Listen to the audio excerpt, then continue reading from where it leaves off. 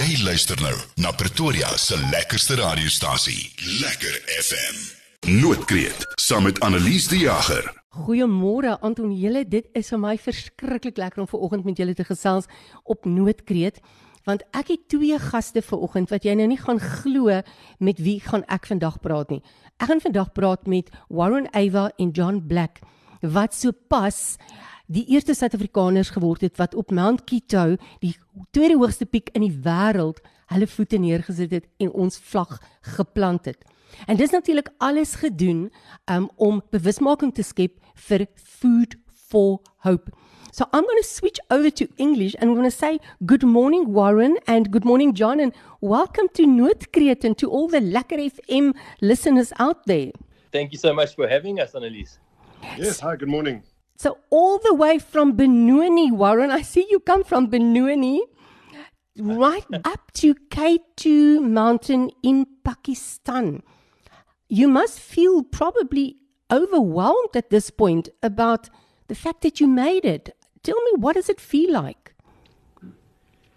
Overwhelmed is a good description. I think both John and I we just got home yesterday and still trying to absorb what was a 2-month-long expedition, but the expedition's only a small part of the journey. It's been a 20-year exercise or journey for us as we've been climbing together since we were teenagers, and this has always been the goal. It's always been the dream.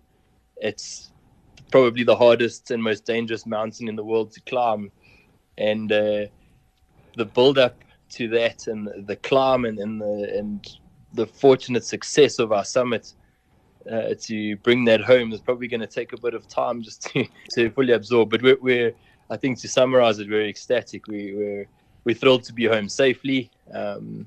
It's a dangerous climb. We're glad to be back with our families, but definitely a lot to still process and take in.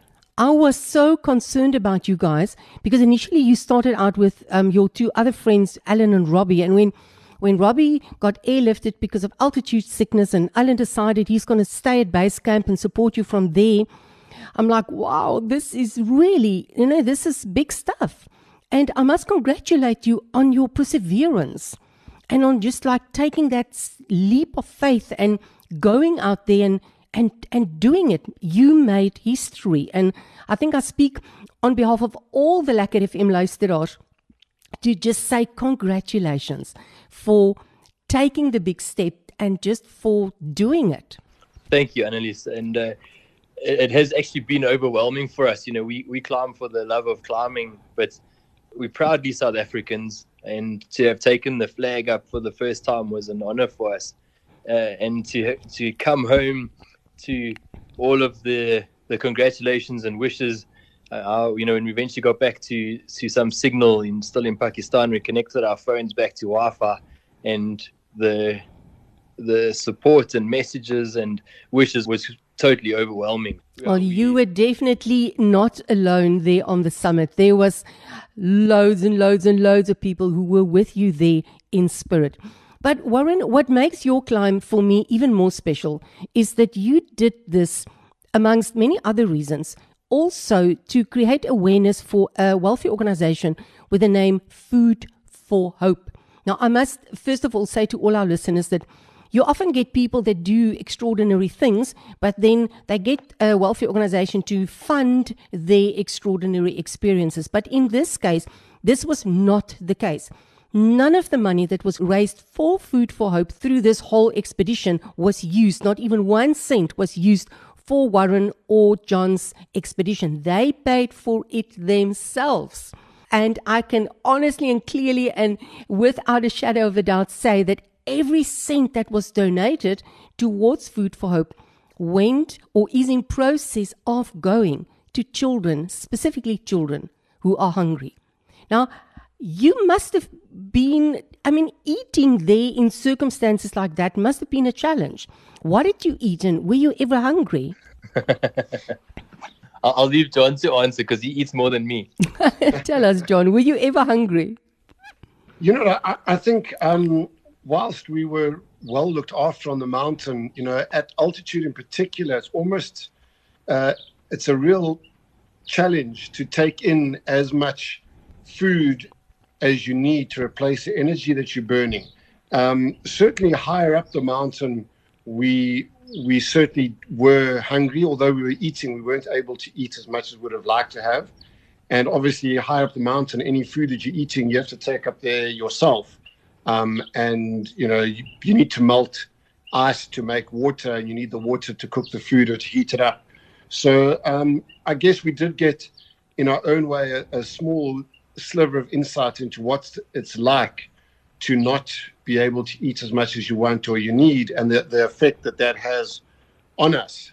And it certainly impacts your performance, your well-being, your state of mind. Yes. And I think, if I don't want to speak on Warren's behalf, but I certainly think that he recognizes the impact that a lack of food has on children, their education, their health, their well-being. So I think it's fantastic to see the funds being raised for Food for Hope to help sort that problem out, or to at least help in a small way to fix it. Well, every little bit helps. I think there's a difference, or there's two angles to eating. One is, yes, I eat because I'm hungry. And the other angle is, I eat because my body actually needs this nutrition. You need it to give your bodies the necessary fuel to be able to survive those extreme circumstances. And children need the nutrition to perform, to grow, to be able to learn at school. So food is not just, we don't only eat because it's lekker to eat, we eat because we actually need it. So I spoke to Linda very early this morning, who told me that through your efforts and through the publicity for Food for Hope, they have raised just over 85,000 Rand. And I really want to make that 100,000 Rand. So I'm going to ask all our listeners, come on guys, go to the website foodforhope.org.za. Dis food for met 'n syfertjie 4 hope.org.za, and all the links are there, all the details are there. Make your donation. It can be 5 Rand, it can be 10 Rand, it can be 1,000 Rand, whatever you feel in your heart. And I think in doing that, you can feel a little bit of sharing in the excitement of this extraordinary achievement, but also knowing that you are contributing to something that is so serious and such a reality in South Africa. Warren, John, is there anything you would have done differently? I don't think so. I mean, it's always hard to say in hindsight. We could have done this, we could have done that.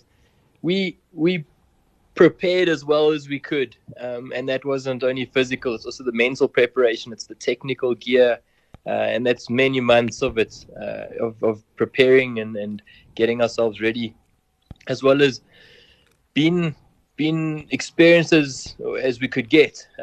Through all our years of climbing, we've been fortunate to climb all over the world, and various different mountains, different difficulties, different situations. And with that experience and with our preparation, I think we went to K2 as ready as we could be. And with that, I would say, and I don't think we would change anything. We climbed safely. We obviously were successful with the summit, which we're thrilled about, and we're here to tell the story, all 10 fingers and all 10 toes.